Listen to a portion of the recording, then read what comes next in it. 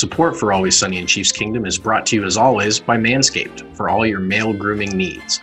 We want to say thank you to our listeners who continue to support the podcast by shopping online at manscaped.com and getting 20% off your entire order with the promo code SunnyInKC.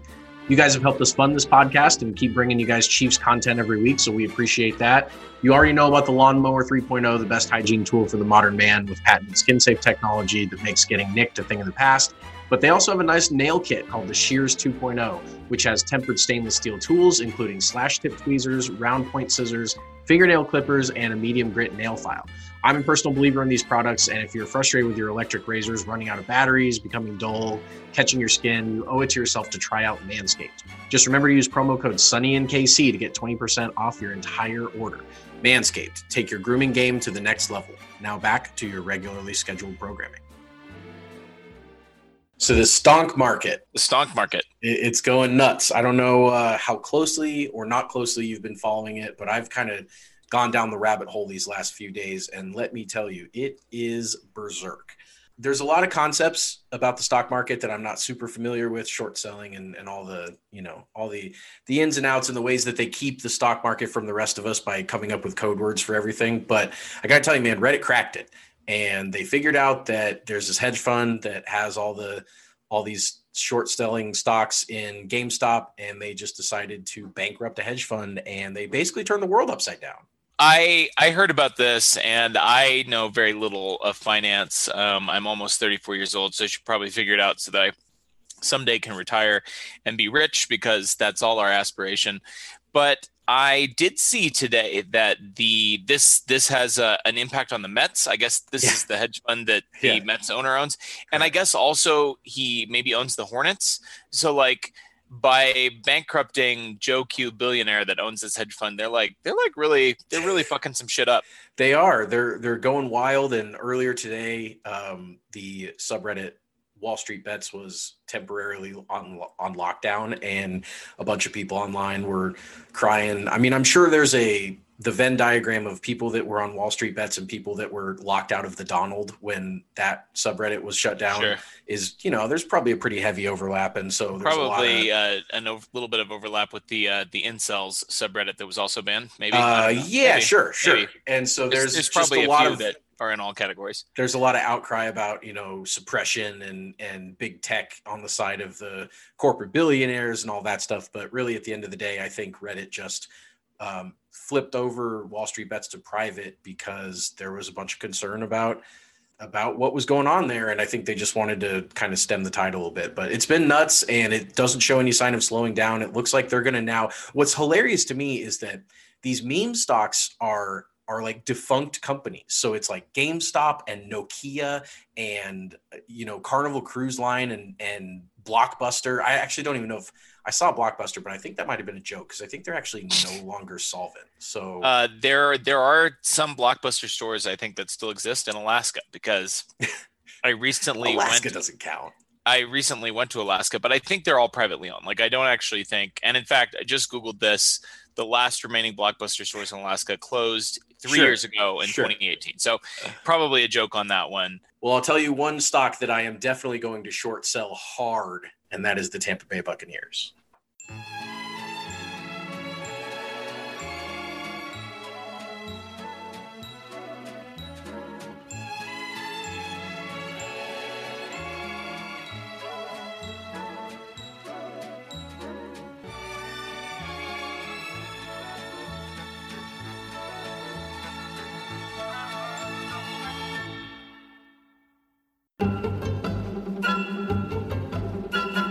Welcome in to It's Always Sunny in Chiefs Kingdom, brought to you by Sports Illustrated's Arrowhead Report, si.com/NFL/Chiefs.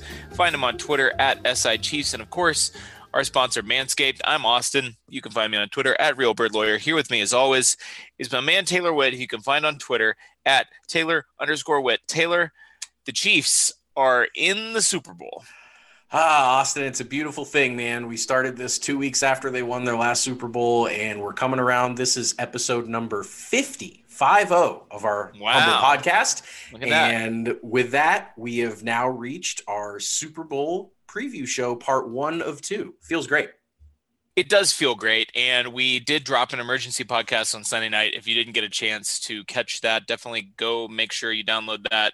Listen to our 15 minutes of just kind of right off the cuff, post Super Bowl AFC Championship coital bliss.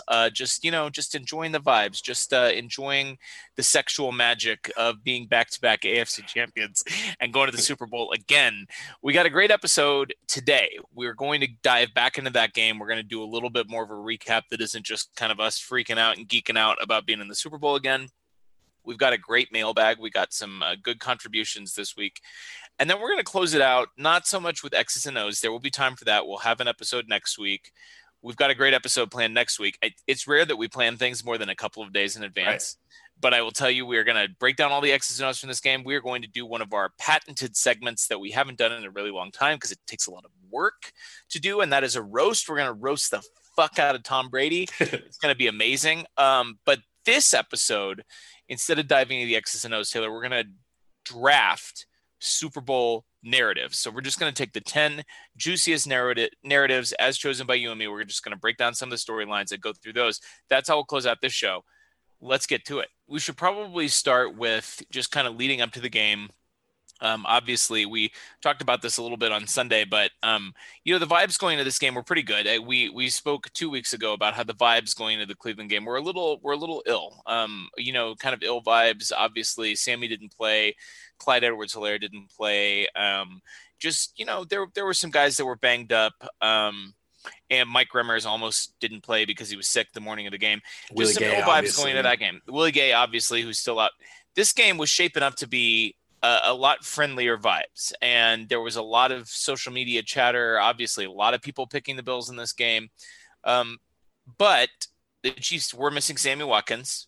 We cut a show on Wednesday last week where I predicted a massive Sammy double revenge / playoff Sammy game. And he didn't play. So. If you would allow me to also plug the Buffalo Witty Not Funny Sports podcast that I went on, where I also predicted my X Factor. They're great guys. Matt over there does a good job, and I went on last week. And if you guys want to check that out, that's at Witty Sports 716 is their Twitter handle. And anyways, my X Factor for that game was also Sammy Watkins. I told him that I thought he was going to have a monster revenge game, and that was about the only thing I missed on, though. All the other stuff I do say so, pretty spot on about how that game would turn out. But sure. But swing and a miss on Sammy, for sure. So leading up to this game, the Chiefs' injury situation, obviously Sammy Watkins aside and Willie Gay aside, who didn't play in this game, this was shaping up to be pretty much a full-strength roster for the Chiefs. But we did have some apprehension about this game because the Bills are a very good football team. And certainly the first quarter of this game did nothing to quell those fears. And you can go back and see the tweets, the receipts, the takes. They were really hopping in the first quarter after the Bills drove down, kicked a 51-yard field goal. And then after the Chiefs went, I think 3 and out, wasn't it? Yep. On their opening drive on a dropped pass by Tyreek Hill, which could have been a touchdown. The ensuing punt, by the Bills, when the Bills punted, the Chiefs tried to field it. Mecole Hardman, acting like a bozo, drops a punt. Bills score a touchdown 1 play later and go up 9-0 after they miss the extra point.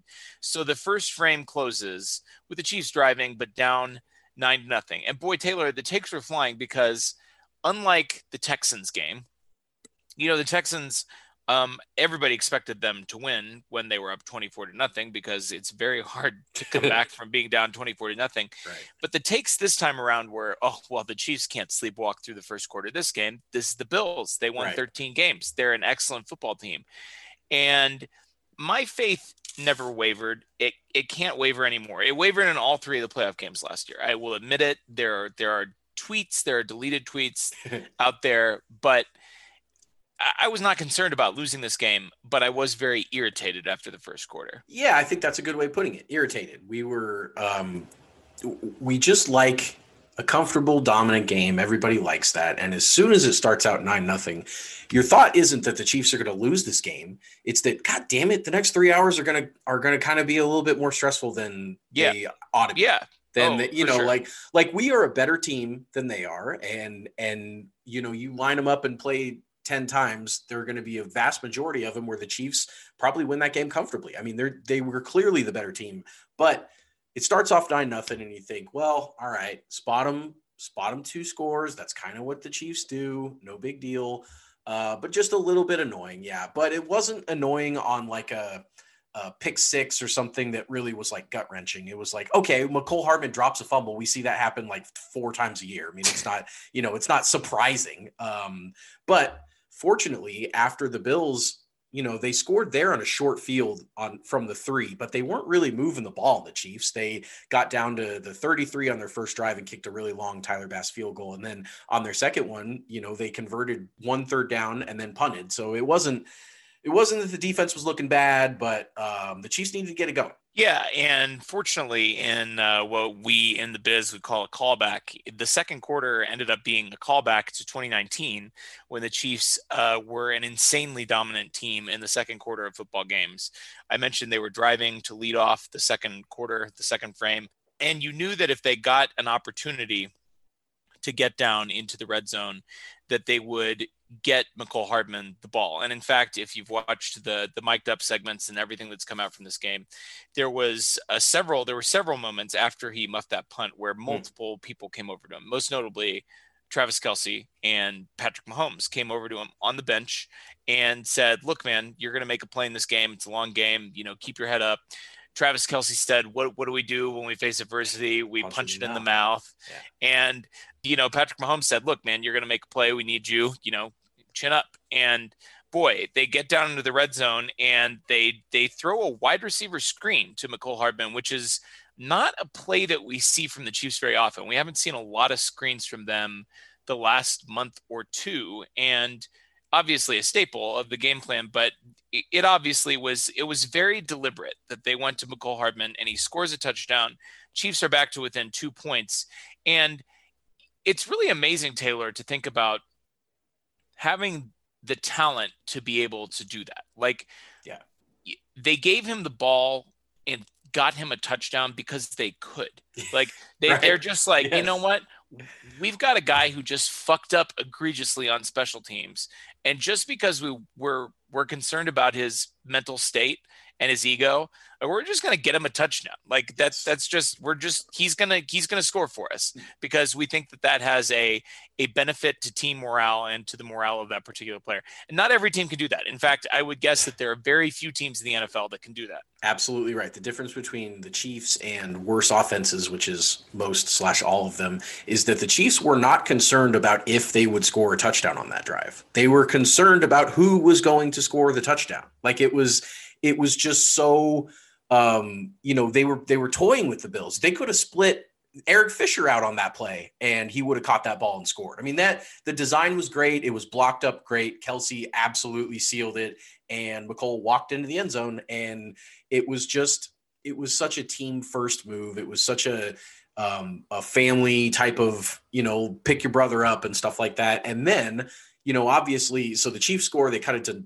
9-7, and then the defense, after one first down by the Bills, forces another punt. Defense was locked in. They were looking great. There was a Josh Allen intentional grounding where Honey Badger absolutely wrapped him up on 3rd and 7. And anyway, so the ball comes back, and the very first play back to the Chiefs after they force a quick punt by the Bills.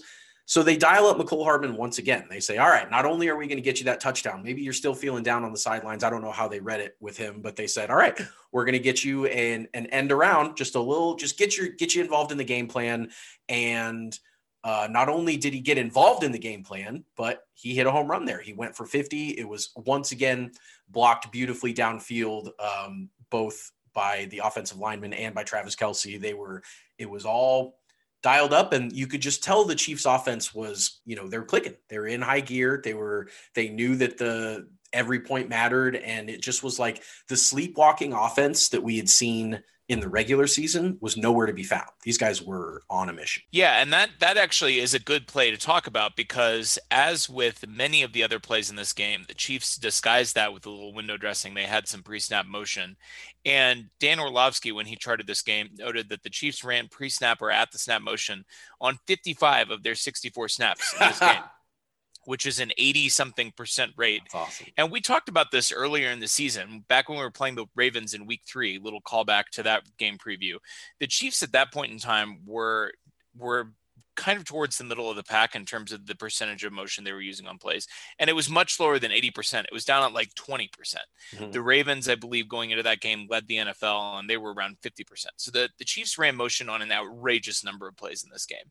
And like you said, I mean, that just speaks to what the Chiefs have been saving for the playoffs this entire time. And now in the AFC Championship game with a trip to the Super Bowl on the line, they were dialing up their best plays. And the Mecole Hardman, 50-yard gain, this drive culminates with 15 yards to Travis Kelce and then a Darrell Williams run up the middle for 6 yards.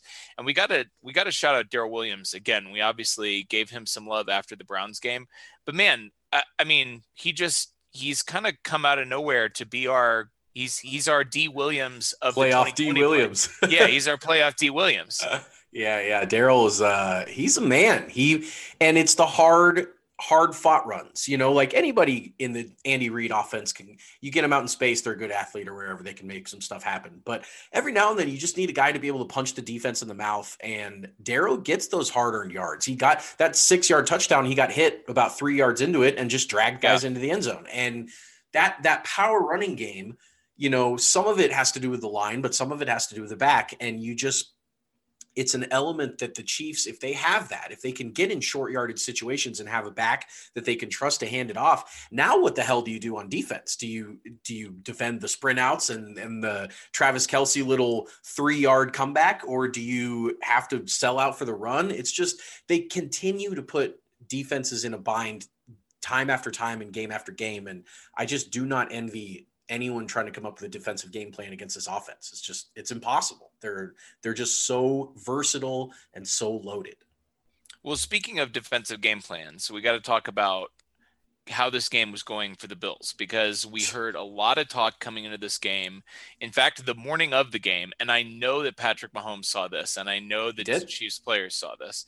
There was a graphic that was going around on ESPN, the worldwide leader in sports, that gave the advantage at number 1 wide receiver to the Chiefs, or actually I think to the Bills, and quarterback to the Bills. And they gave they said we had a better head coach and defense. Yeah. So they were saying that Josh Allen was a better quarterback than Patrick Mahomes. And obviously the Chiefs took that personally. But the Chiefs defense, I think, also took that personally. I mean, they were bringing the heat in this game. We talked about this last week, kind of in our game preview, that, the Chiefs were very successful blitzing Josh Allen. As soon as we recorded that show last week, I listened to, I think it was Therese, and Therese pointed out that he actually had one of the best passer ratings against the blitz all year. And I felt like, well, that was maybe a bad take by me, but it actually wasn't a bad take, Taylor, because the Chiefs specifically were extremely effective blitzing Josh Allen. I don't know what the other 15 teams that they played were doing, but the way that Steve Spagnuolo brought the heat on Josh Allen in this game and the first matchup, it just had him completely out of sorts. Well, you know what the difference was? That first matchup and this game were both big games. They were both very important, and they were both games that Josh Allen was not used to playing in. The very first one was the Bills' first Monday night game in like 2 decades. And the second one was obviously the biggest game in Bills franchise history in 30 years. And it just seemed that he wasn't ready for it. And it doesn't mean he won't be. It doesn't mean he's not capable of it. This year obviously sold me on Josh Allen. He's going to be good. He's fine. I mean, he will be fine. He's a very good quarterback. But it just was apparent that Patrick Mahomes has played in – this was Patrick Mahomes' 7th playoff game. And it was his 3rd AFC championship game, and he'd been to the Super Bowl. And this was small potatoes for Mahomes. He was thinking about next week the entire game, I guarantee you. And it was just – Allen was shook. He was off on some of his throws. He was making horrible decisions dropping back when he was in trouble. Instead of throwing it away or taking a sack, he tried to make a Mahomes play happen, basically, and it never worked. He took 53 yards of sacks on 4 sacks. So he just kept getting into worse and worse trouble. And, he wasn't involving his playmakers. Diggs had 12 yards by halftime. And, it was just a very discombobulated game plan by the Bills offense. And you could tell that everything they were trying just wasn't working. And part of that, man, we got to talk about the secondary of the Chiefs. Romo used the phrase sticky secondary like 100 times, but like 100,000 times. Yeah. But it was apt. I mean, they were all over them, and they did not let these receivers get any separation whatsoever. The entire secondary played out of their minds from all 3 safeties, Sorensen, Matthew, and Thornhill, who has continued to absolutely skyrocket. Yes. He's just been phenomenal since he's really come back to 100%. And the players of the game might have been Ward and Breeland. They were as on top of Diggs and Beasley and Brown as you can be. And they just absolutely shut their entire passing game down. And when you don't have a running game that the Bills don't have, they had 17 yards from Devin Singletary, and that was it. They had no offense. They had no answers. Well, and you left out the third cornerback who we've been talking about a lot on the show, L'Jarius Sneed. Pro Football Hall of Famer L'Jarius Sneed. He's my guy.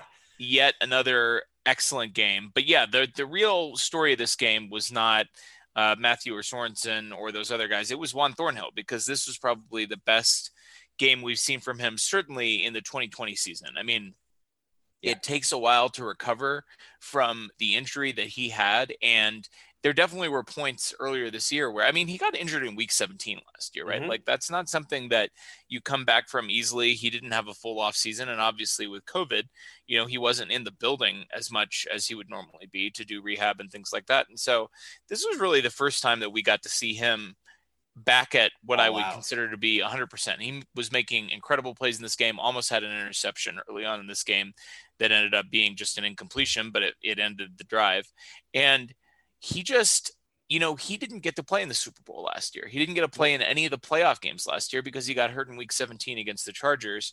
And I think he maybe wanted to get to the Super Bowl. I think the way that he played, it was apparent from his play that he would like to play in a Super Bowl too, please. Yeah. Do you think there was a player more relieved on the Chiefs roster that they actually are going to run it back than Juan Thornhill? Probably not. No, probably not. He was, I'm sure that was agony to watch his team as he was laid up after his injury, watch them go out there and ball out and win the Super Bowl. So that was, he was one of the only starters. He would have been really the only starter on last year's team that didn't play in the Super Bowl, because pretty much everybody else was healthy and ready to go. Yep. So that was definitely, that was fun to see. It was fun to see Juan get back out there, fly around, make plays, dominate. And that was apparent all night. It was just, they just couldn't, the Bills never got anything going. So after their 9-0 start, the Chiefs scored with Darrell Williams after the Mecole Hardman touchdown to make it 14. Then the Bills go 3-and-out after the Williams touchdown. They literally just couldn't get anything going. And the Chiefs take over with 8:31 left on the clock.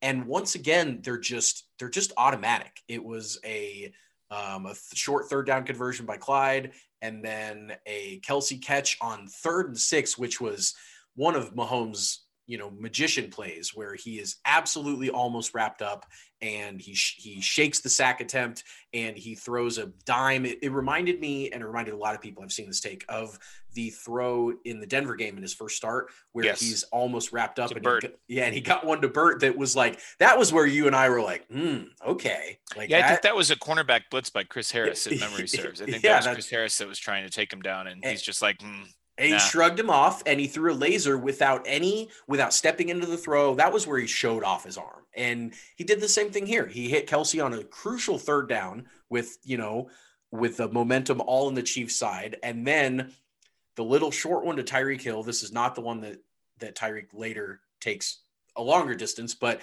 he ends up picking up 33 yards on what just kind of turns out to be, he just kind of finds him out on the right side open in the zone. And Tyreek, when he turns that gear on, then it's just, Man, some of those Bills mic'd up, I'm sure you. Yeah, I did. Oh, man, where they were just like, that guy, that's the fastest guy that I've dude ever. can run. Yeah, the fastest human being I've ever seen. And he's on another level or another gear, whatever his coach said. But yeah, so then it comes back down and Mahomes hits Kelce for another 17 yards. And you can tell the Chiefs they're just 11, 33, 17, just click, click, click.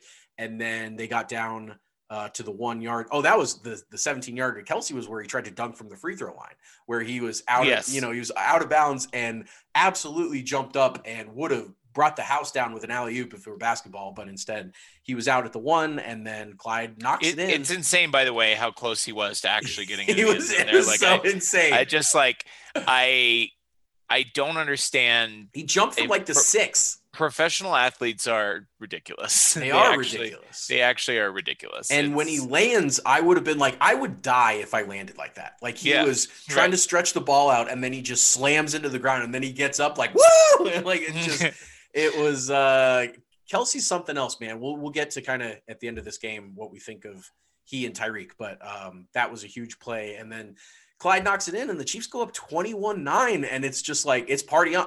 The Chiefs are winning this game. They already had it locked up before this, but now it was like with 4:15 left to go in the second quarter, this game is over.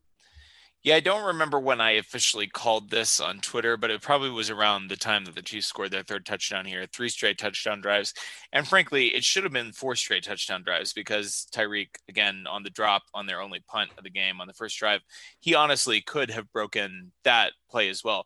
This was an interesting one and could be kind of a preview almost. We'll get into the X's and O's of the Super Bowl next week. Could be almost a little bit of a preview for how the Chiefs are going to attack the Buccaneers. The Buccaneers do have a better defensive line than the Bills do, but it was a lot of short stuff in this game and just a lot of quick throws into the middle, into the intermediate zones, and the Chiefs relying on their playmakers, Travis Kelce and Tyreek Hill, to make plays and make guys miss and just picking up chunk yardage. I mean, the longest throw of this game, in fact, I think the only throw over 30 yards for sure, and might have been over 20, was that pass to Tyreek Hill on the first drive of the game. And, the rest of it was just perfect placement and putting guys in space and giving them the opportunity to make plays. And so the Bills come down at the end of the half with the Chiefs leading by 2 scores, and they kick a field goal to leave the Chiefs with a 2-score lead. Well, that's not bad. Where'd they kick the field goal from? They kicked the field goal from the 2-yard line. They kicked it 4th and goal from the 2. Obviously the game felt over when the Chiefs scored their third touchdown and they're up 2 scores. But when the Bills decided they were going to kick, and mind you, this was the second game of the day. We already kind of mentioned on Sunday when we were breaking down the show, the Packers and their egregious field goal decision at the end of the game. But man, this was almost as bad. Like, you're on the 2-yard line, you're down, you're behind against Patrick Mahomes, and you're going to kick a field goal from the 2. It's 21-9. Then it makes it 21-12 at the half, which is, you're still down 2 scores. What was the point of the field goal? It doesn't make any sense. Well, and we've talked about this too, but Sean McDermott said, I wanted points there. Okay. Yeah. That was his reasoning. Well, Let me just inform you, Coach McDermott, when the Chiefs have Patrick Mahomes at quarterback in the postseason this year, they have had 12 drives totaling 57 points, which is an average per drive of 4.75 points per offensive drive. Oh. So what McDermott was doing by kicking that field goal there was saying, we only want to go down 1.75 points from this exchange instead of, you can't settle for field goals. If you're kicking a long 50-yarder because you stalled on 4th and 8 or whatever, like that's an acceptable field goal. That's fine. But when you get into the red zone, if you're 20 and in and you're kicking a field goal, that's a loss. That is an absolute win for the Chiefs if they can force a short field goal. And McDermott just didn't show. And the other thing I think that helped here, the Chiefs, was that the Bills offense wasn't clicking. If this were, 28-28 and it was 4th and goal at the 2, he obviously would have gone for that. But he was shook. His juggernaut offense that had been dusting everybody for 8-9 weeks in a row had 9 points at halftime. And he was just thinking, shit, I need points here. But That's not going to get it done against the Chiefs. That's not the winning strategy.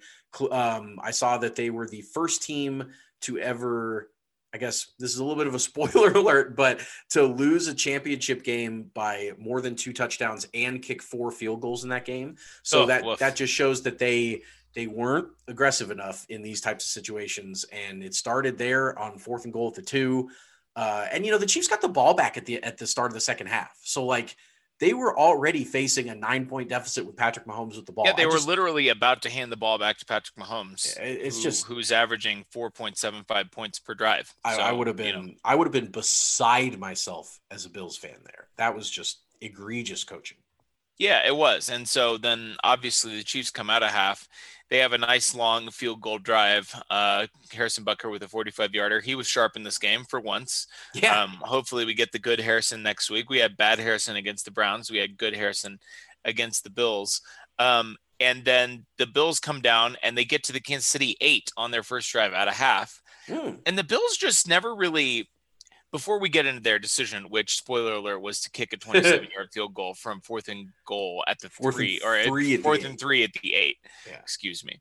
The Bills got this ball with 10:48 left in the third quarter, and they were trailing at that point. 12 again. Yeah, they were trailing by 12 points. So they're trailing 2 scores. 24. They have 10:48 left in the third quarter. This was a 6-minute drive, and they got down to the Kansas City 8-yard line. And they kicked another field goal. And not only is the decision to kick a field goal at that point bad, but to take 6 minutes off the clock when you're down 2 scores against the Chiefs and you have to give the ball back to the Chiefs and then to kick a field goal. I mean, listen, if they'd gone for it both times, even if they just convert on one, they still have more points. I mean, if you were talking about a 50-50 conversion rate, you still end up with more points if you hit on one. And obviously, if you hit on both, it's a game. It's a contest. But they didn't do that. And they kicked the ball back to the Chiefs, still down 2 scores. And this, I think, was the play of the game. 2nd and 10, Patrick Mahomes throws a short pass to Tyreek Hill, and as Mitch Holthus put it, the cheetah will run you around the earth is the call that he made on it. I mean, I've watched this play so many times, and I don't know how enduring this play will be because it wasn't a score. He didn't score. That's the only He didn't score on it. But man, this was vintage Tyreek Hill. This was an insane play. It was a lot like the Hail Mary play where where it's like they don't see him. Like, that's the only way I can describe how there aren't even tackle attempts that they miss. They literally don't even attempt to touch him. It's like true. It's like he catches the ball, and when he's running, he cuts at the perfect time. He's always behind somebody. He's never face off against somebody. He always will get behind the defender, and when he cuts it back to the middle of the field, having watched Tyreek as many times as we've watched now, like, you knew the moment he cuts it back in that thing is going somewhere, because he makes more business decisions stepping out of bounds than any other wide receiver I've ever seen, which is fine. He's a littler guy.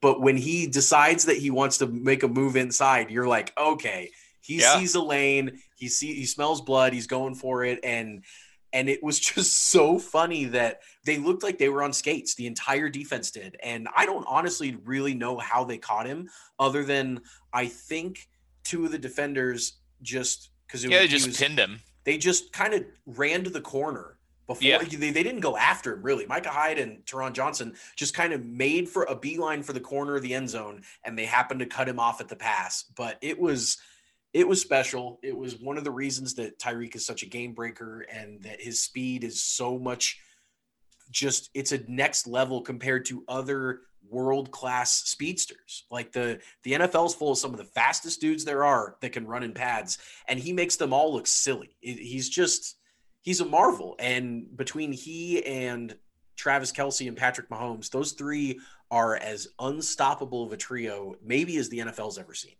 Yeah, I mean, so Tyreek Hill and Travis Kelce in this game combined for 290 yards on 22 catches, and Travis Kelce had 2 receiving touchdowns in this game.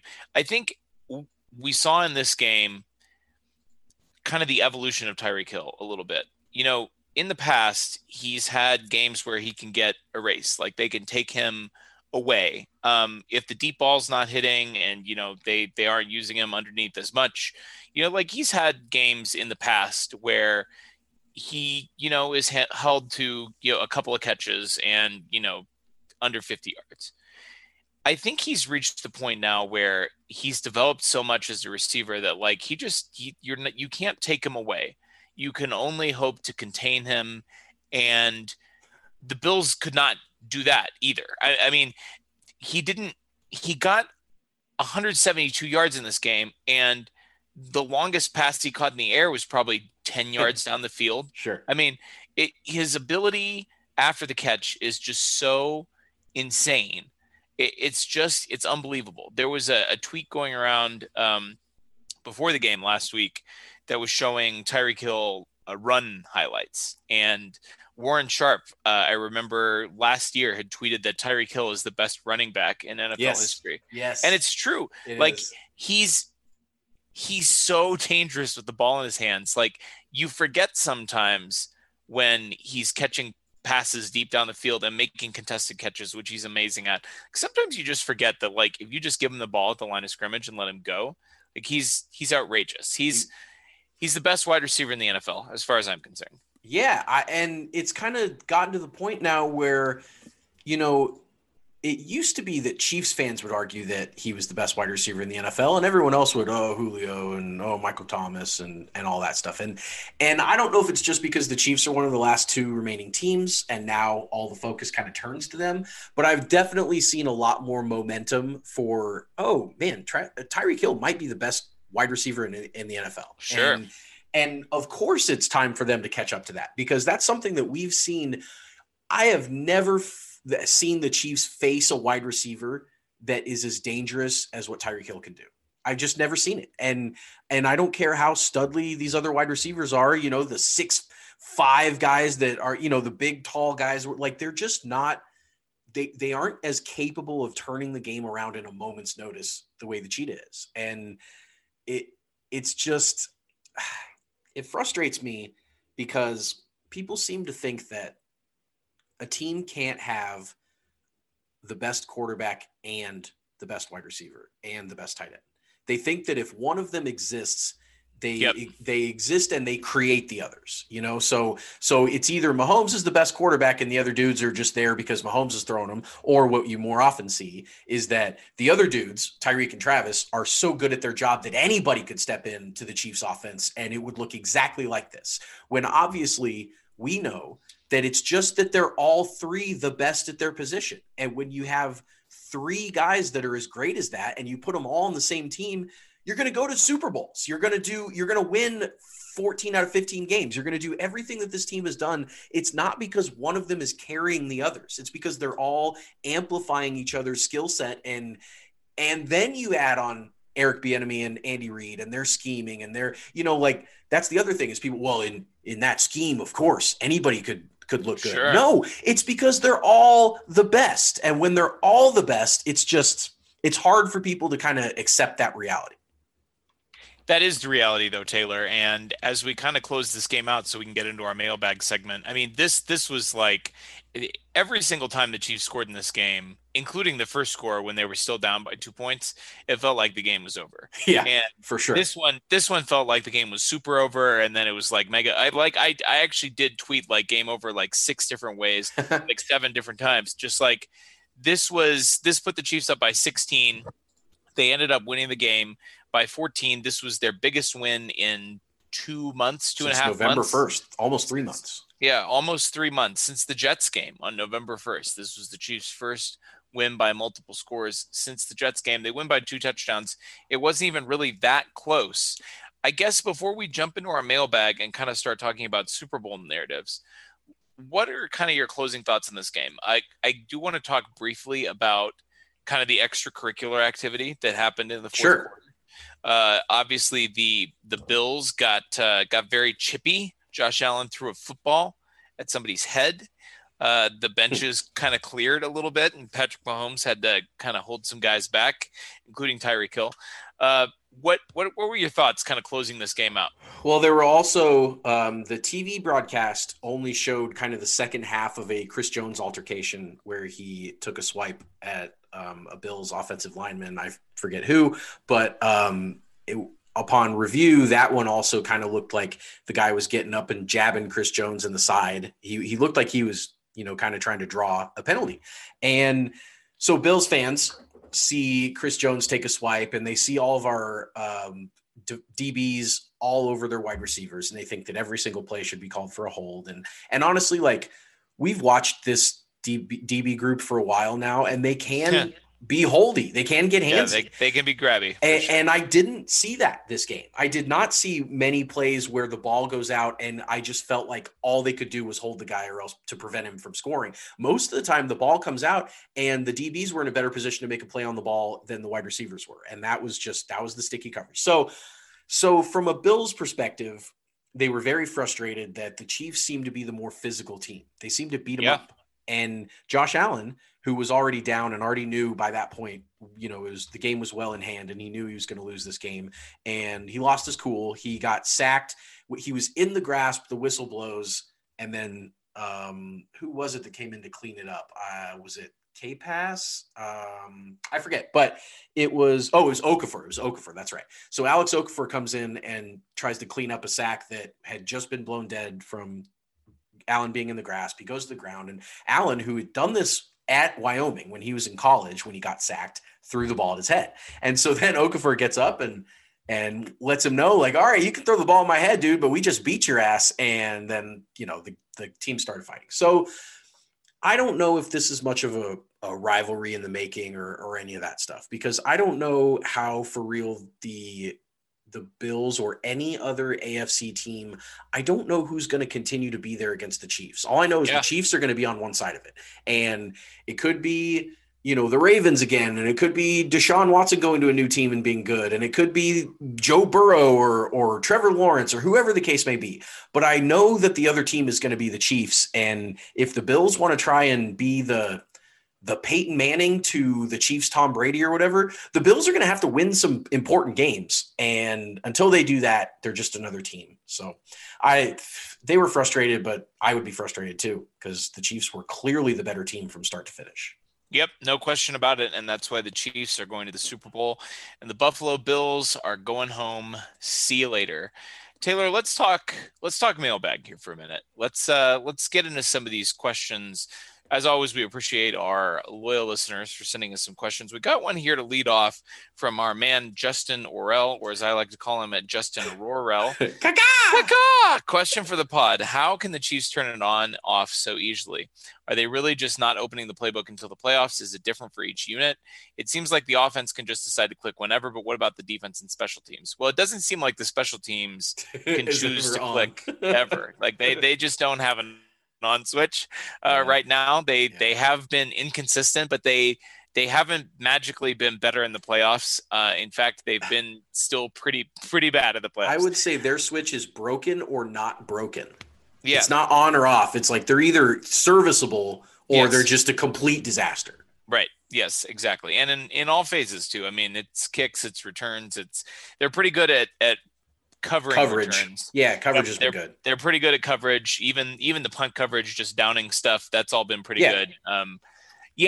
But what do you think, Taylor? I mean, just the Chiefs being able to turn it on and off. I do think with respect to the offense, some of that is play calling and play selection. We know Andy Reid saves stuff for the playoffs and has the luxury to be able to do that. This is something that you and I had talked about long before we ever had a podcast, but having Patrick Mahomes and Travis Kelce and Tyreek Hill and the weapons that the Chiefs have gives them the luxury to not have to show their whole playbook.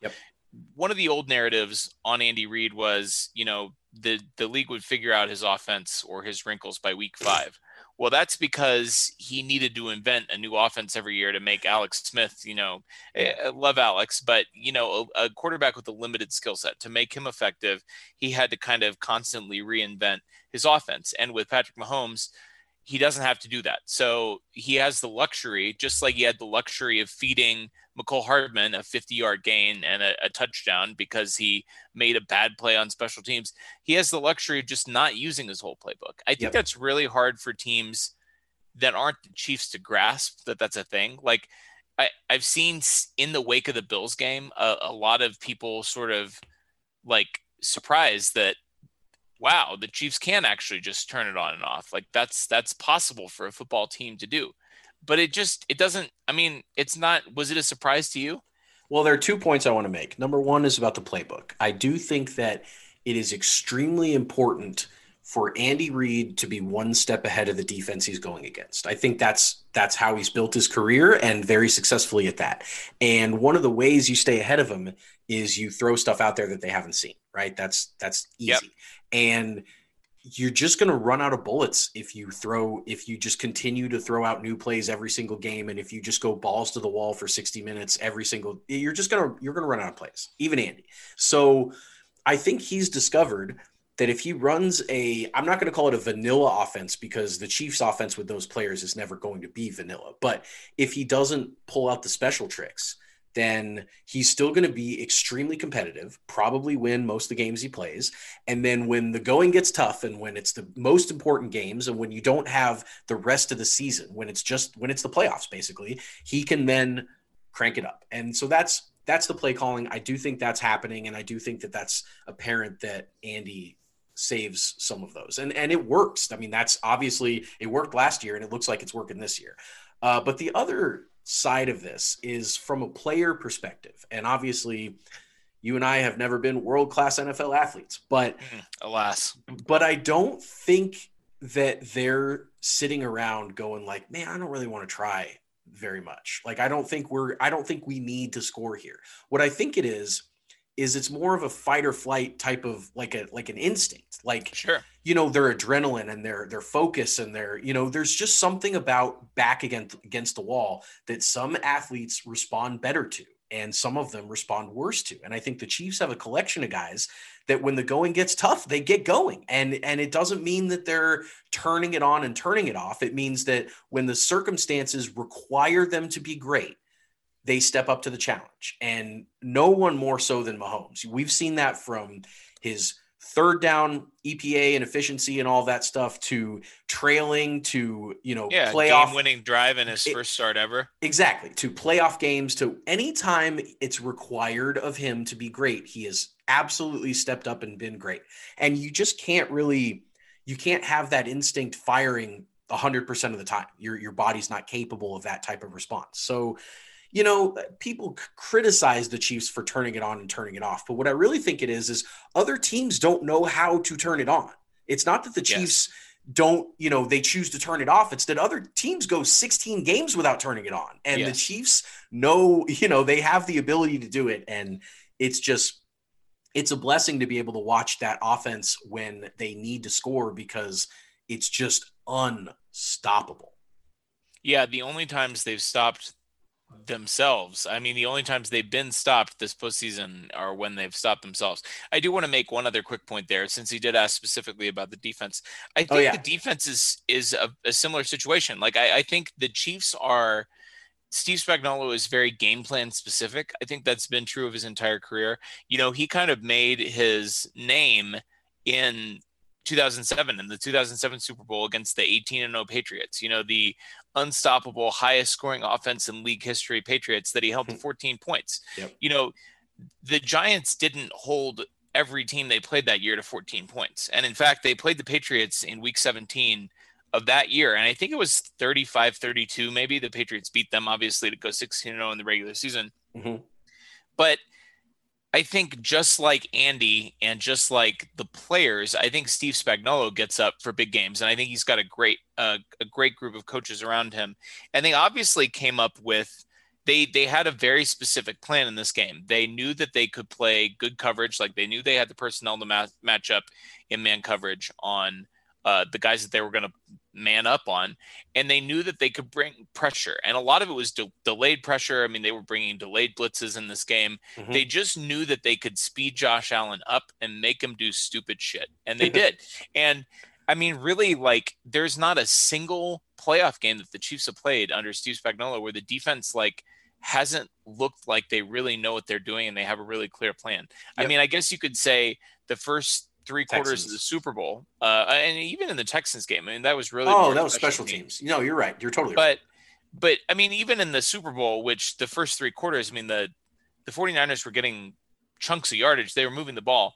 You know, they still only scored 20 points in that game. Mm-hmm. And when the Chiefs needed a stop at the end of the game, they got their first 3 and out of the game, you know, when the Chiefs were down 3 and needed to get the ball back to take the lead. You know, and then when they had a 4-point lead, they were able to get, you know, a turnover and get the ball back so that the Chiefs could close the game out. I just think that the coaching staff is really aware of what the big goal is, and that's to win the last game of the season. And they have an opportunity to do that again. Yep. Yeah, it's really special. They have the exact makeup that requires to win a Super Bowl, and we're going to find out in not too long if they're going to do it one more time. So thanks for the question, Justin. Appreciate you as always. Our next one comes from one of our favorite handles, and this is Jack Kelly at Big Hand Lawyer. Kaka! And he said, question for the pod. Hypothetical situation. The NFL increases to a 17-game season. That part's not hypothetical, but players are only allowed to play in 16 of the 17 games. How do you strategize this scenario? Do you pick one game to be your throwaway, or do you rotate your starters? Absolutely great question. Very fascinating. Something that was floated as a potential solution for the 17th game. And I know you and I have talked off the air about, you know, some different strategies here and stuff like that. Where do you land on how you would handle it as a coach?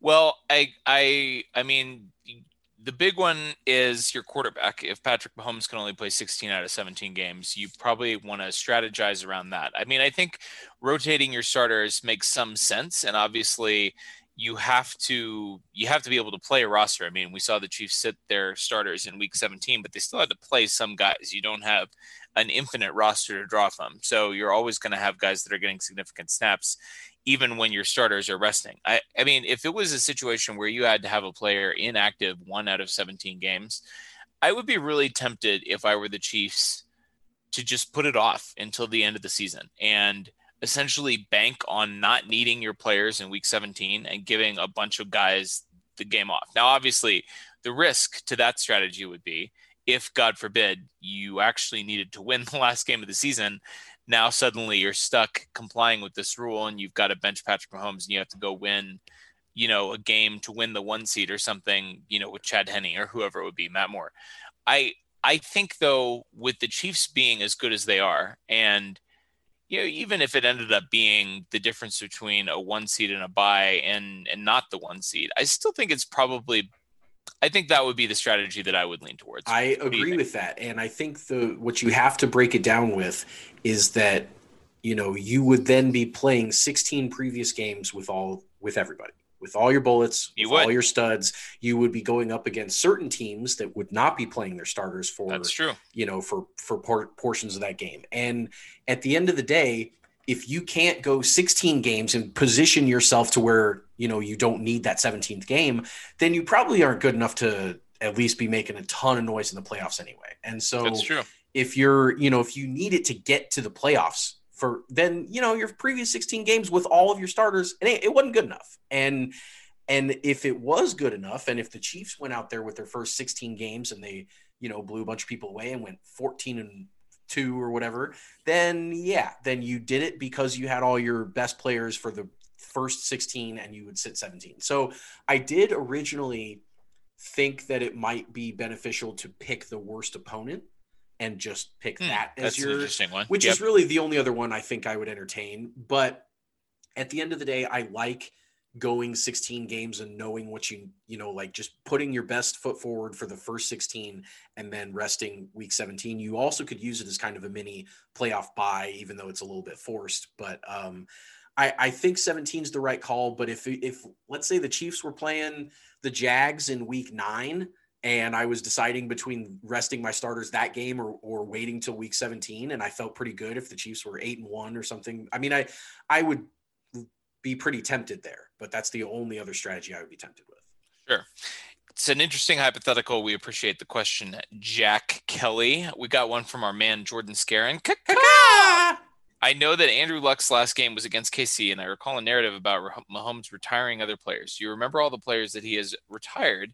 And if you had to guess the next 5 players that Mahomes will retire, who would they be? We talked about this before we started recording, and Andrew Luck is the only one that I can for sure remember. It feels like I'm missing an obvious one. So definitely blow us up on Twitter, shoot us a DM to tell us what dumbasses we are for not remembering what other players Mahomes has retired. But the next 5 players that he will retire, I mean, there's an obvious one, and it's Tom Brady, because he's old as fuck, and Patrick Mahomes is about to beat him in the Super Bowl. I've got some other names on this list, Taylor. Listen, who would be, so, the most obvious candidates for this question are players that are already close to retiring, and they play Mahomes and they lose to him. They're like, shit, I better just hang it up because I'm getting worse and he's getting better. And there's just no chance for me. If I can't beat him now, I'll never be able to do it. Roethlisberger, Rivers, Rodgers, those guys. Yeah. Rivers just retired anyway. He was also in the AFC. Ben Roethlisberger might not make it. Drew Brees, Drew Brees we played this year. He didn't retire after the game, but I mean, we probably broke him, right? Sure. Listen, the guys that are younger, the guys that aren't in their late 30s that Mahomes is going to retire, they're going to be guys that just understand that they have to hang it up. I mean, even if they're in their 30s, they just can't get past Patrick Mahomes. So the obvious candidate for me is Derek Carr. Listen, guy, he's never gonna win the division with Patrick Mahomes. He tried, he failed. Yeah. He's never gonna make it. Derek Carr, another division mate of Patrick Mahomes. Drew Lock. Drew Lock is not a good quarterback. He's young. He was just drafted a couple years ago. Hey man, everybody wants to retire young, right? Everybody wants to retire young. He's made a lot of money as a 2nd-round pick. I think his family is pretty well off. Why? No shame there. Why do it? Why subject yourself to it? Are you gonna go against Patrick Mahomes and lose twice a year for 10 years? Come on, nobody wants to do that. I do think of the older quarterback group. Aaron Rodgers actually is a pretty interesting one because he's 37 and he'll play next year. We know he will for sure.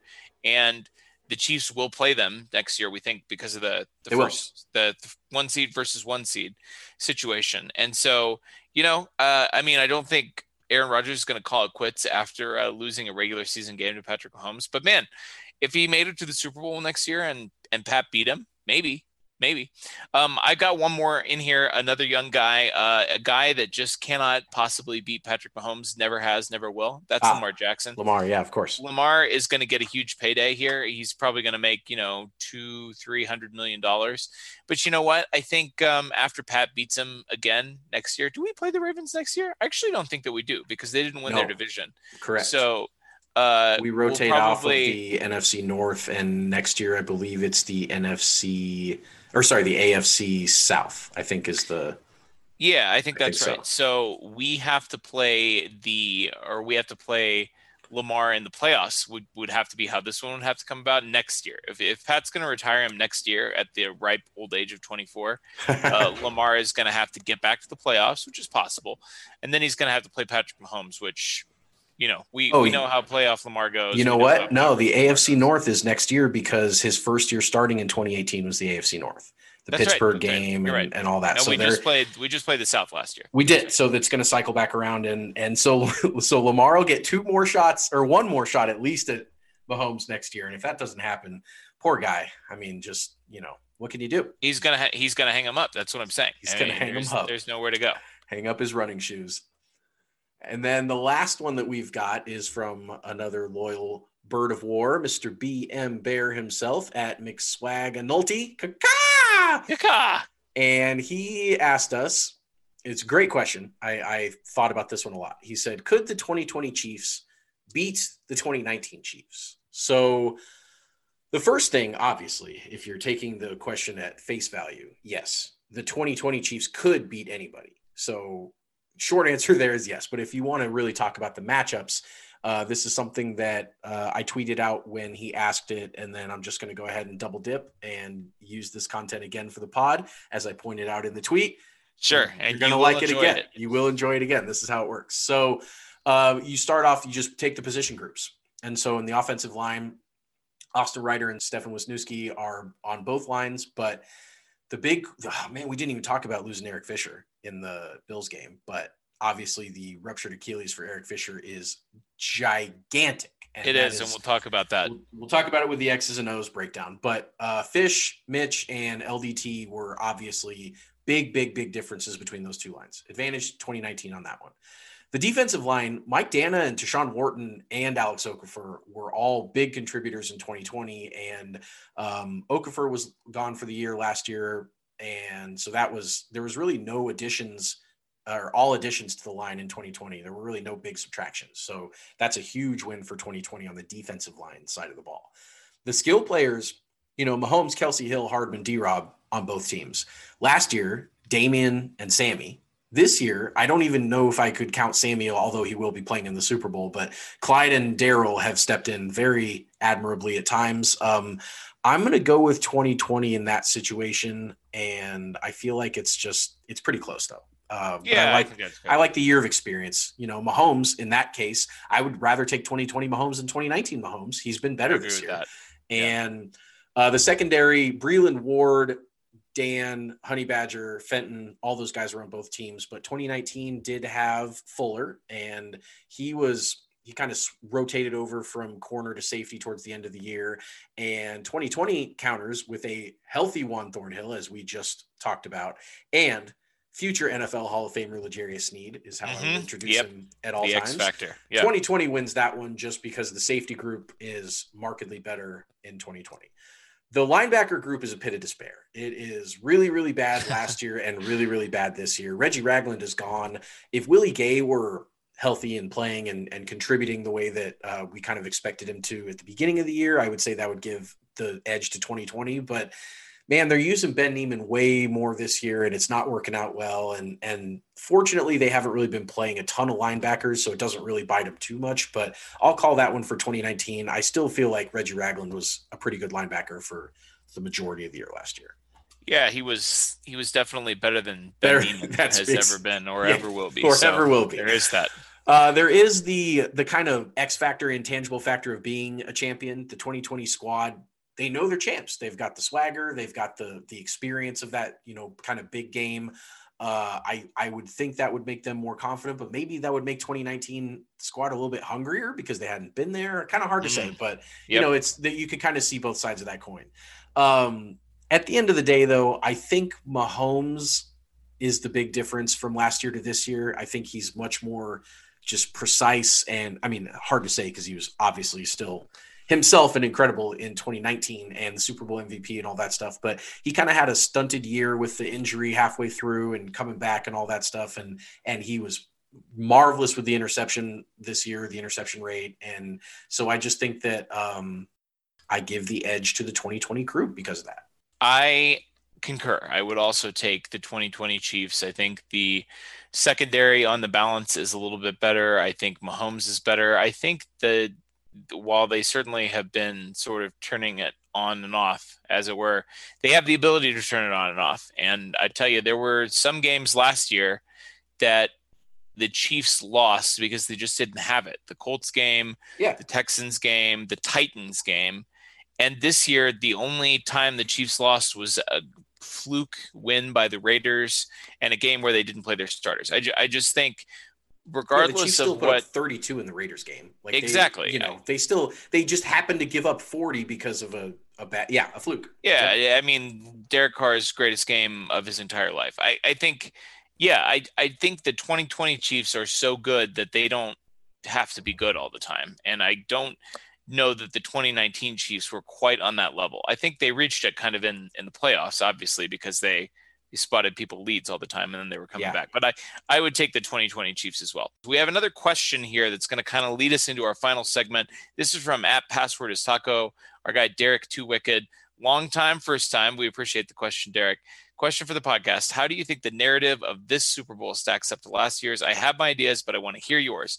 Well, Derek, boy, we got a good segment here for you. We're going to plow through 10 narratives. We're going to do them draft style. And we've been talking about these narratives since Sunday, Taylor. We've been talking about them. We've been marinating on them. We have takes. I'm going to kick it off. Who has the first pick? I have the first pick. Is it me? Do I get to go first? I'll give you the first pick. That's fine. That's fine. You're chomping at the bit here. Sure. Yep, I am. The number one juiciest narrative in this game, by far, in my opinion, although there are several contenders, is the quarterback legacy. What I mean by that is Mahomes versus Brady. So not only are they tied all-time head-to-head, 2-2. Brady won the first two. Mahomes won the last two. Mahomes won the last two. Brady is 1-0 in the playoffs. Obviously, he beat Patrick Mahomes in the 2018 AFC Championship game. He's 43 years old. He plays in the NFC. The Chiefs do not play them next year. They would not play him in the regular season unless it was a special 17th game or they were playing the NFC South, which they won't do again for another 3 years. Tom Brady is probably not going to play Patrick Mahomes again unless it is in another Super Bowl, maybe next year. Tom Brady has played in 18% of all Super Bowls, which is obviously just completely outrageous. He's trying to become the oldest quarterback ever to win the Super Bowl. He would become the first quarterback to win it in both conferences. Is that right? Yeah.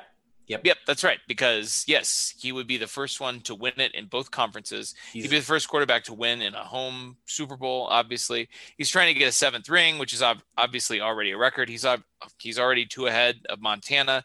He's trying to prove that it was him and not Belichick all along. There's a lot going on the Brady side of things. How about one more ring than Michael Jordan? Yeah, sure. That's kind of that's an interesting one for sure. I've heard a lot of Brady Jordan cross sport comparison. 6 rings, starts there. So. Yeah, it does. And it's obviously a completely different sport, but we're talking about the legacy of greatest American sportsman for Tom Brady. I mean, I feel like that's what's kind of on the line for him. Now, for Patrick, obviously, he is the 21st quarterback in NFL history to start 2 or more Super Bowls. He's trying to become the 13th quarterback to win 2+ Super Bowls. And those quarterbacks are Brady, Montana, Terry Bradshaw, Troy Aikman, Eli and Peyton Manning, who each won 2, Plunkett, Starr, Roethlisberger, Greasy, Staubach, and John Elway. Mark him off your bingo cards. Yes, he has been mentioned. The horse face himself. Of the other 20 quarterbacks who have 2+ Super Bowl starts, 12 of them are in the Hall of Fame. 2 of them are retired and not eligible yet, which are the Mannings. I actually think Peyton is eligible this year, and obviously will get in whenever he's eligible. Yep. 3 of them are active, and 3 of them are out of the Hall of Fame. So Joe Theismann, Craig Morton, and Jim Plunkett are not in the Hall of Fame despite the 2+ Super Bowl starts. But if Pat wins, he's 2-0 in the Super Bowl at age 25. He's the youngest ever to win 2 ahead of Tom Brady, who won his second ring at, I believe, 26. Mm-hmm. He beats Tom Brady. He slays the GOAT. And frankly, Taylor, because this is probably the last time the 2 of them play, this is like the tiebreaker. And if he beats him in the Super Bowl, Tom Brady drops to 6-4 in the Super Bowl. Patrick Mahomes goes to 2-0. And the odds of him catching Brady, if he starts off 2-0 and Brady is 6-4, I mean, the odds are good. Like, I would bet on that. I would bet a lot of money on him getting to 6 or 7. Conversely, if Brady beats him, there is always going to be a subsection of the population. Even if Mahomes goes out and wins 8 rings and Brady has 7, the fact that Mahomes loses this one, if he does, people will always say Tom Brady was better than Patrick Mahomes. Well, and Tom Brady would have gotten 2 rings off of beating Patrick Mahomes because obviously the 2018 AFC Championship game was one step away from. So, I mean, it's monumental for so many reasons, but number one is just going to be their head-to-head record. It's going to be 3-2 for whoever wins this one. This is the most important game, regardless of if it's the 5th one. This is the Super Bowl. This is the only. So it's such a tiebreaker. It's such a tiebreaker that if Brady were to win this, it's the ultimate tiebreaker. And if Brady were to win this, honestly, you and I are 2 of the biggest Mahomes guys in the world. As everyone, I can't even believe that you're going to say this, but I know what you're going to say, and I can't disagree with it. Right. If Brady beats him here, I don't think it's possible to catch him. I don't think Mahomes can do anything outside of winning 10 Super Bowls. And, outside of absolutely lapping Tom Brady, who has already lapped NFL history. And, if he doesn't do that, there's just no catching him. There's just none. And he has twice as many playoff wins as any other quarterback. Yes, he does. He is 33-11 in the playoffs, and the next highest is 17 wins. And that's 17-14, I think, or 17-15. I mean, no one has gone 3-1 for 44 games. I mean, it's just so Brady's got the, a lot of people always do the divide his career in half, and he has 2 Hall of Fame careers.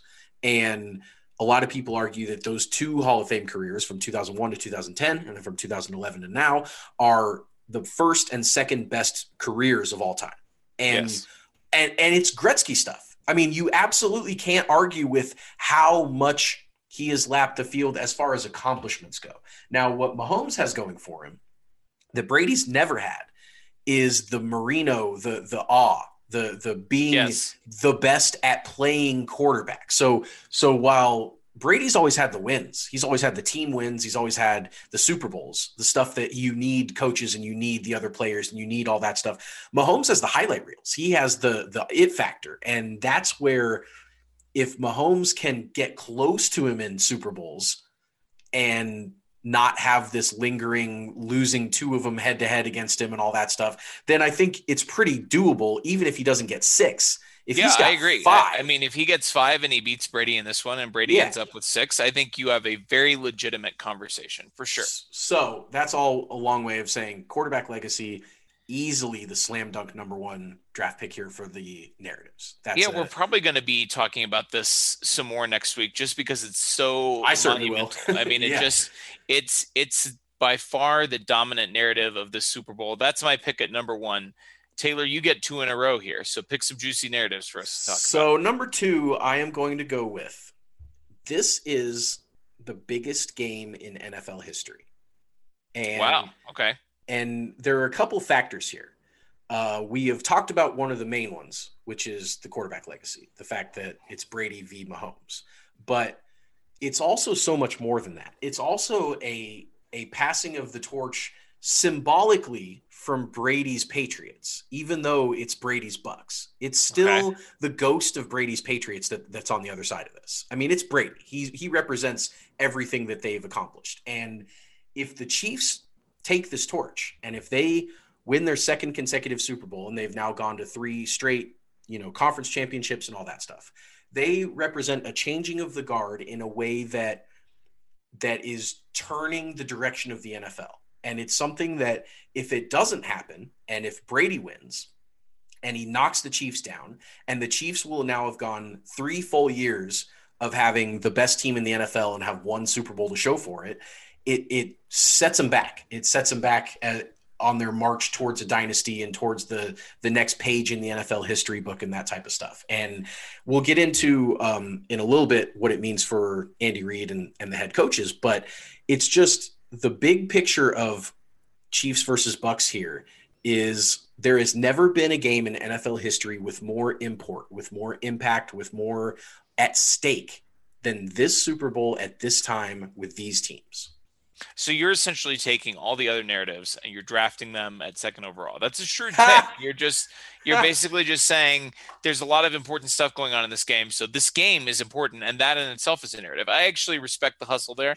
I agree with you. Like, I mean, this is and as we go through the rest of this draft and talk about some of the narratives, when you wrap them all up in a bundle, this is a monumental game. And I think it can't really be overstated. Like, if you look back at 2019, which actually was the prompt that we got for this discussion from Derek, this game has so many more narratives than 2019. I mean, not that 2019 didn't have some juicy stuff. Sure. The Chiefs were going for their first Super Bowl in 50 years, which is monumentally important to us as fans. But like to the rest of the NFL, who cares? I mean, it wasn't like the Chiefs were playoff choke artists before. Yes, it wasn't a national story that like rewrites the history of the NFL. And like freaking Jimmy G and the 49ers. Yeah, exactly. They are as forgettable of a Super Bowl participant as you can have. I agree. And this game is completely different in that regard. Like there is so much at stake. So tell me what you're picking with number 3. What narrative are you running running into number 3. Also, I do want to mention, since we've already mentioned the quarterbacks head-to-head, this is the first time in NFL history that the 2 defending Super Bowl champion quarterbacks will face off. So not just quarterbacks with Super Bowl rings, but the last 2 to do it in 2019 and 2020. Super crazy. Number 3, I think I'm going to go with the Andy Reid story and what it means for him. I don't really Bruce Arians, it's his first Super Bowl appearance as a head coach and all that stuff. I don't really think it does much. Tons of coaches have won 1 ring, and really Arians doesn't have the type of resume that I think this is going to set him on some sort of, Hall of Fame trajectory. He's not getting a Hall exactly, of Fame. Unless he rips off a bunch of them or whatever. But no, not based on this. But not based on this one. Andy has taken a massive leap at this time last year, and is about to take exactly, and is about to take an even greater leap with this one. And that's the difference between 0 rings to 1 and from 1 rings to 2, because almost everybody has 0 rings. A pretty large group of coaches and players and all that stuff have 1 ring. But once you start getting to multiple rings, that list becomes so elite and so narrow and such a club to be in, that Andy's already piled up a lot of, for lack of a better term, longevity type of coaching. He's won a ton of games. He's been around for a while. He's had obviously a tremendous impact on the other coaching trees and on the way that the game is called and designed and all that stuff. He has so many fingerprints all across the NFL. Maybe the most influential head coach, I don't know how to put a time frame on that, but in a long time. Yes. But the rings, it's all about the rings. It always has been, it always will be. And 1 ring's great, but tons of coaches out there have 1 ring. For him to get a second, and to get a second back-to-back, and to get a second against Tom Brady, and to get, all of those types of accomplishments, is going to set him in a tier that I believe is going to be within Bill Belichick, Andy Reid, Don Shula. I think that's really probably the it. And you might be able to throw in, I guess Curly Lambeau or one of the guys before. Bill Walsh. Yeah, right. But I mean, on the Mount Rushmore of NFL head coaches, this etches Andy's face in there. This does it. That locks it in. And he just has so much at stake here. And it's just a lot of it's a lot for him. And I really, really hope he gets it. And that's going to be my pick at number 3. I like it. Just to put some numbers to that thought, he's looking to become the 14th coach in NFL history with multiple Super Bowl rings. And there are 10 coaches with exactly 2. So if he gets this second one, not only does it put him in elite territory, I mean, we're talking about 14 guys ever that have won multiple Super Bowls as a coach. He's also then placing himself, within the next couple of years on his current contract, which runs until he's 66, I think. Mm-hmm. He's also putting himself in a position to win his 3rd ring. And man, if you win a 3rd title, there have been 5 guys in NFL history that have done that, or four other guys. Right. 4 guys that have done it. He would be the 5th. Belichick, Chuck Noll, Joe Gibbs, and Bill Walsh. Those are the guys. Don Shula has 2, and he's obviously most all-time in wins. You mentioned him. Mm-hmm. Andy is also currently 4th all-time in playoff wins. He has 17 playoff wins. He's tied with Joe Gibbs. Don Shula's at 19, so Andy can get to within 1 win of Don Shula's playoff mark. And that's crazy given how many games they play now in the playoffs. I mean, Shula used to just go to AFC Championship game, Super Bowl. Like, it's just – and he still piled up 19 of them. I mean, that's just wild. It is wild. And obviously, like you said, some of that is a factor of the era. Obviously, there's more playoff games now. But Andy is 17-14 in the playoffs. He's 6th all-time in regular season wins. He's going to the Hall of Fame, but I agree with you. This game, a second Super Bowl ring would tremendously impact his legacy. So that's a good pick. I like that. What I'm going to go with for my second pick, number 4 overall, is the narrative of what a 3rd Super Bowl ring would mean for the Chiefs. And this is kind of more of a local narrative. This isn't so much a national story, but this is a huge, the stakes are high. We can't emphasize it enough. Right. Listen, a 3rd Super Bowl Bowl ring is massive, guys. It is. A 3rd Super Bowl ring for this franchise would be would be franchise altering. It would change the fortunes of this franchise. Now, winning a Super Bowl for the first time in 50 years, getting that second ring, that's fantastic. A lot of the same stuff that applies for quarterbacks and head coaches applies here for the franchise as well. But I'm going to tell you, Taylor, the reason the third ring is incredibly important here is that there are two other teams in the AFC West that have 3 Super Bowl championships, the Oakland/Las Vegas Raiders and the Denver Broncos. And those two teams are key because for the last 50 years, our division rivals, who, by the way, we totally own, the Chiefs are 67-54 against the Broncos all time. They are 66-53-2 against the Raiders all time. They have always been able to say, well, we have 3 championships. And last year they said, but you have one and you haven't won one in 50 years. Well, now the last 2 parts of that have gone away. We just won one. We're the defending Super Bowl champions. And we have 2 rings now, motherfuckers. But if we win this one, we'll have the same number of championships as the Broncos and the Raiders. We will. You will never hear that argument again because I can guarantee you the Chiefs are going to win number 4 before either of those teams are. So they might win number 4 before either of those teams make the playoffs. Yeah, probably. I mean, I would put money on that. I think there's a good chance of that happening. So within the span of essentially 1 calendar year, we're coming up on in 6 days, the 1-year anniversary of Super Bowl 54. In 1 calendar year, the Chiefs have the ability to go from, like taking this incredible punishment from AFC West rival fans to just being able to just rub their faces in the dirt and to own them. I mean, own them. I mean, you'll have the head-to-head record all time in wins, and that's just going to continue to grow because we have a winning record against both of those teams, right? And that's just going to go up.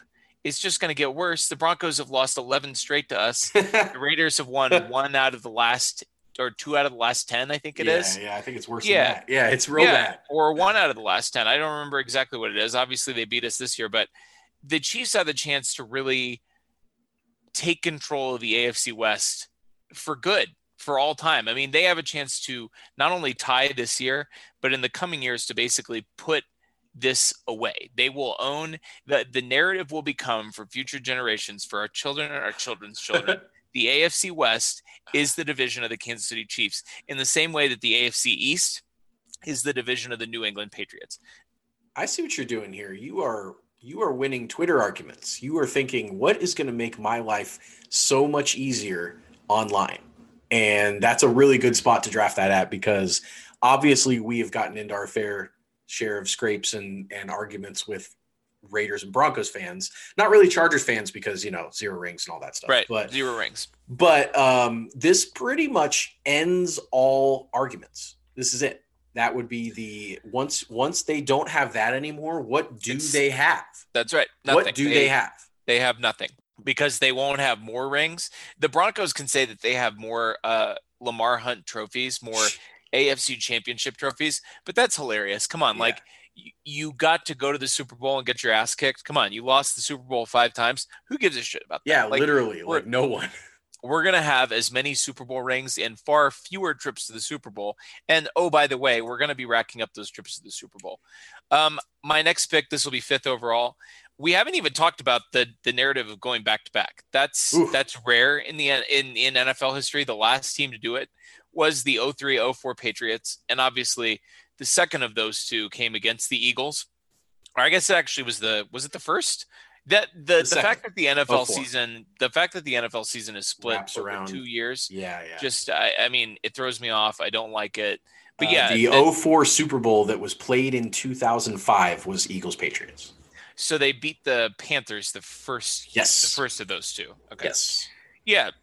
So the Chiefs are looking to become the first team to go back to back in almost 2 decades. I mean, we're coming up on 15, 16 years since that happened. And this is kind of it's crazy that we're talking about this because we've been talking about it since they won the Super Bowl a year ago. Run it back. Literally the night that they won the Super Bowl and in the parade, there was already, I don't know if they'd come up with Run It Back already, but Andy Reid stood, on the steps of Union Station and said, let's come back here next year.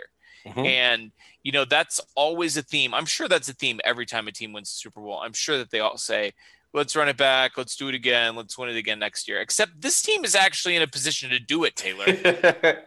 Yeah, it's really hard to make it back to the Super Bowl. That's an old NFL cliche, but it's something that has rung true. It's just there's a combination of factors. Number one, it's a little bit of complacency among the players. I don't know how valid that is, but it's definitely a prevailing thought. Number two is that championship teams usually don't stick together. They usually can't put all the pieces back in place. There's contracts that expire. There are guys that want to go on and get paid for another team because of their Super Bowl run. There are coaches that get hired off and go on to other jobs. There's a lot of continuity issues with winning the Super Bowl. And then finally, there's the target on your back. There's the fact that once you're the champs, man, everybody's coming for you. Every single game they're saying, all right, we're facing the champs. This is a big barometer for us. This is a big test to see how good we really are. We got to really give them everything we've got. And the Chiefs took that every week, week in, week out. They took the best punch that the other team could give them, and they still made it back to the exact same spot. So, kudos to them for being focused and being driven enough to make it back. There's obviously the final hurdle to go, but back-to-back is very, very rare. It's something that only 4 other franchises have done before, with the Steelers and the Cowboys and the Patriots, and the Dolphins did it also. Yep. And it's just, it's football royalty. It's the signs of a dynasty. You can't have a dynasty if you don't go back to back. That's just, you can't win 2 out of 5 or whatever and call yourself a dynasty. You've got to string them together. And that's just it's very big for the NFL history books here if the Chiefs pull that off. So I like that pick a lot. It's something that I know the Chiefs have focused on as a team for a whole year, and hopefully the focus will let them lock in for one more week. So that was number 5. So at number 6, I'm going to do the old Gronk Kelce debate. And I like this one. This is great. I can't believe this is the 6th pick. This is that shows how deep this is a rich narrative game. It is. So there's a lot that ties Gronk and Kelce together. They are giant monster men that are also kind of goofballs and kind of loud, outspoken, dancey type of fun guys. And they're also 2 of probably the 3 best tight ends in NFL history. And where Gronk has the edge is on starting his career. So Gronk was able to start with the Patriots at the ripe young age of 21, and his rookie year at 21, and for the next 4 seasons, 21, 22, 23, and 24, he piled up the numbers. He had 50 games, 3,255 receiving yards, 226 receptions, and 42 touchdowns in 4 years. Oof. So he averaged over 10 touchdowns per regular season for the first 4 years of his career, which is not only a tremendous start to his career, but he matches Kelce on the other side, who did not play a game until he was 25. So age 21 through 24, obviously Gronk had one of the greatest starts of the career of all time, and Kelce wasn't playing. But let me tell you their numbers since their age 25 season. Oh, please do. So they're both 31. They're both within 100 days of each other. So this is same age, 25, 26, 27, 28, 29, 30, 31, 7 years. Kelce has played in 30 more games than Gronk. That is Gronk's injury history, plus he retired for a year, but he was beat up a lot. And so he missed 30 games over those 7 years. Kelce at 111, Gronk at 81, which means the reception numbers, Kelce has 612 catches and Gronk was only at 340. In 30 fewer games, he has about half the catches. That's crazy. And then yards, Gronk 5,229, pretty good. Kelce 7,881, including all of the stuff we've talked about with the consecutive years of 1,000 yards and number of years of 1,000 yards and all the stuff that Kelce's done over that stretch. And touchdown numbers since they were 25, Kelce 48, Gronk 44. So all that's to say that since Kelce came into the league and since he and Gronk were the same age at that point, he's been a better tight end than him. He's absolutely, without even a doubt, been a better tight end than him and been the best tight end in NFL history since he entered the league, or in the NFL since he entered the league. Really, the only debate there is if you want to, and you should, but if you want to count Gronk's first 4 years against Kelce now, or if you want to just talk about their careers, and let's face it, Gronk ain't going to be around very much longer. He already retired once. He's already beat up. He's already, as soon as Brady steps away, he's not going to stick around on Tampa Bay or go back to New England without Brady or any of that stuff. He's walking away. So Kelce, on the other hand, who takes great care of his body, who hasn't missed a game since his rookie year, he's clearly built to survive and to thrive for a long time in the NFL. He's going to be late 30s easily by the time he walks away.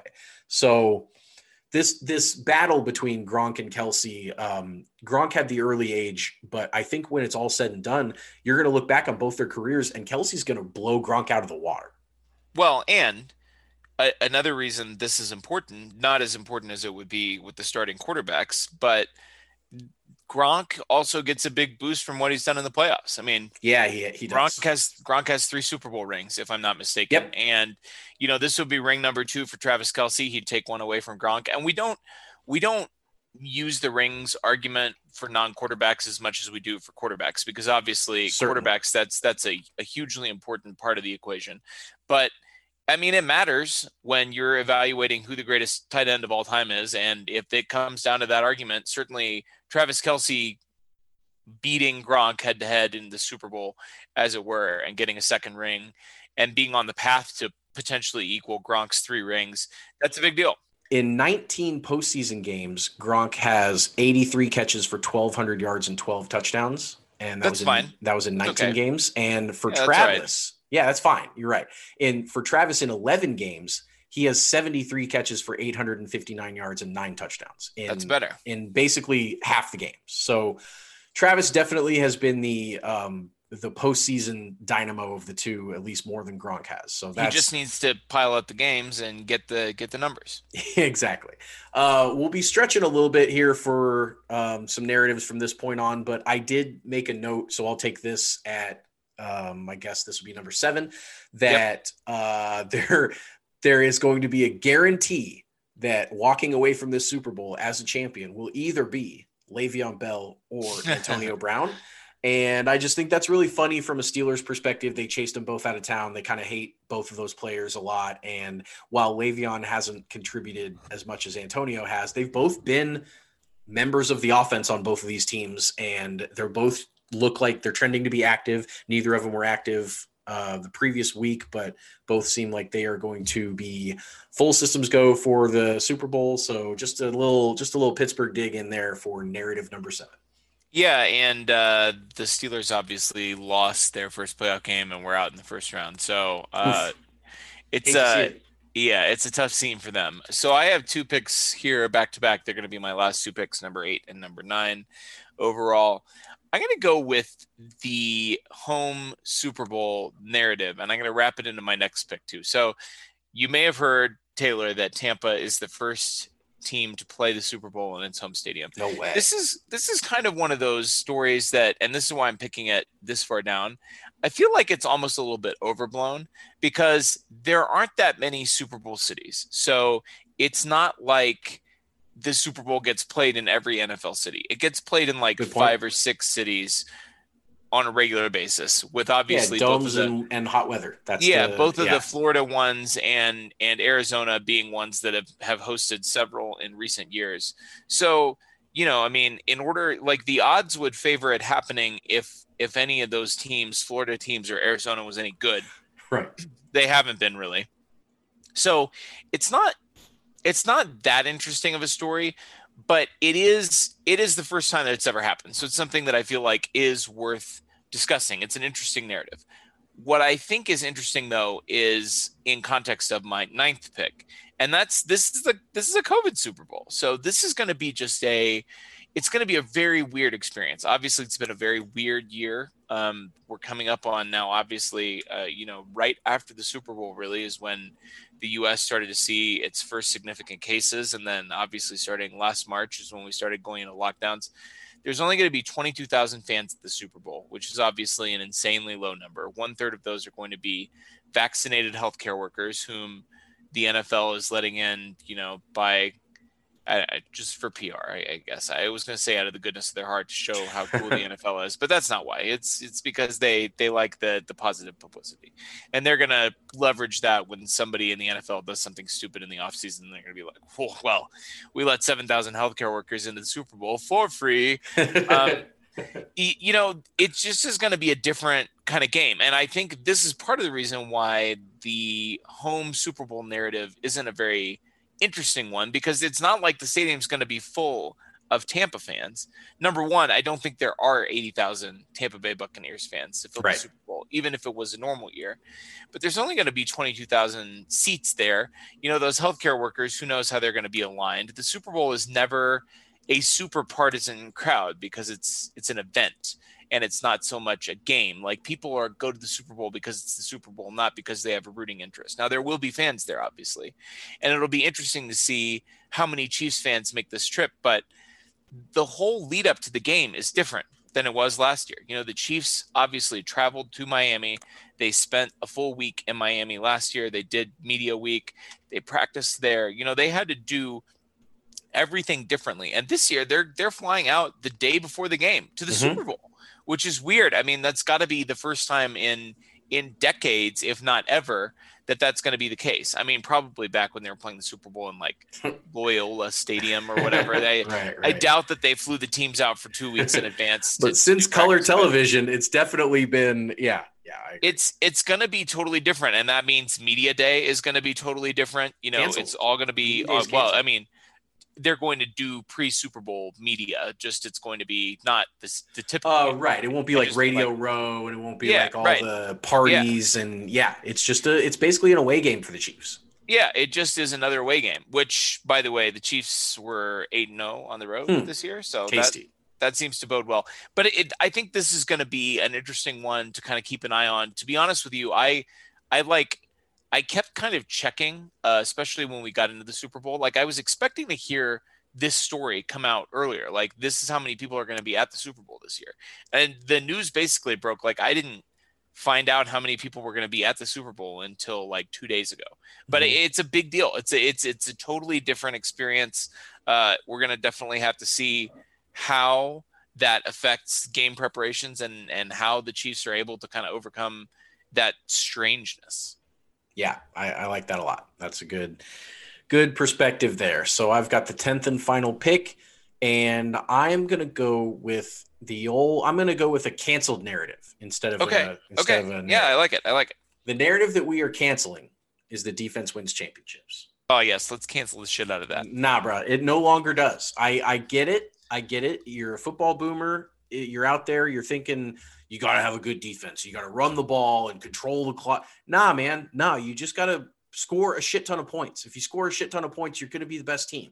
And ever since the corpse of Peyton Manning was dragged to the Super Bowl against Carolina and the defense won there, the next 4 Super Bowl champions have been offense. It's been the New England-Atlanta game, which is 2 of the better offenses of all time. And then Philly-New England, which is one of the most offensive-heavy games in NFL history, regular season or postseason. It had the most yards ever. It was 41-33, back and forth, tons of offense, no defense whatsoever that game. And then last year, or 2018, you had an offensive-minded New England team against a defensive-minded Rams team. And New England obviously put them to bed there. And then last year, offensive-minded Kansas City, defensive-minded San Francisco. Kansas City comes out on top. And this year, you've got 2 really good offenses. And it's just, I'm sick of it. Don't tell me defense wins championships anymore. I don't know how that got so ingrained into the football culture. It's no longer true. Score a bunch of points, win the game.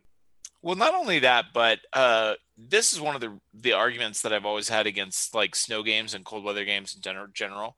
Yeah. Why do you think they play the Super Bowl in a dome or a warm weather environment every year? It's because nobody wants to see your football boomer, 1973, we're going to run the ball 50 times a game and we're going to 10-7 final, 2.5 yards a clip or whatever. Nobody wants to see that. Nope. People want to see scoring, and that's part of the reason why the Super Bowl is always played in these sterile environments where we can get players that aren't worrying about getting hypothermia when they're on the field.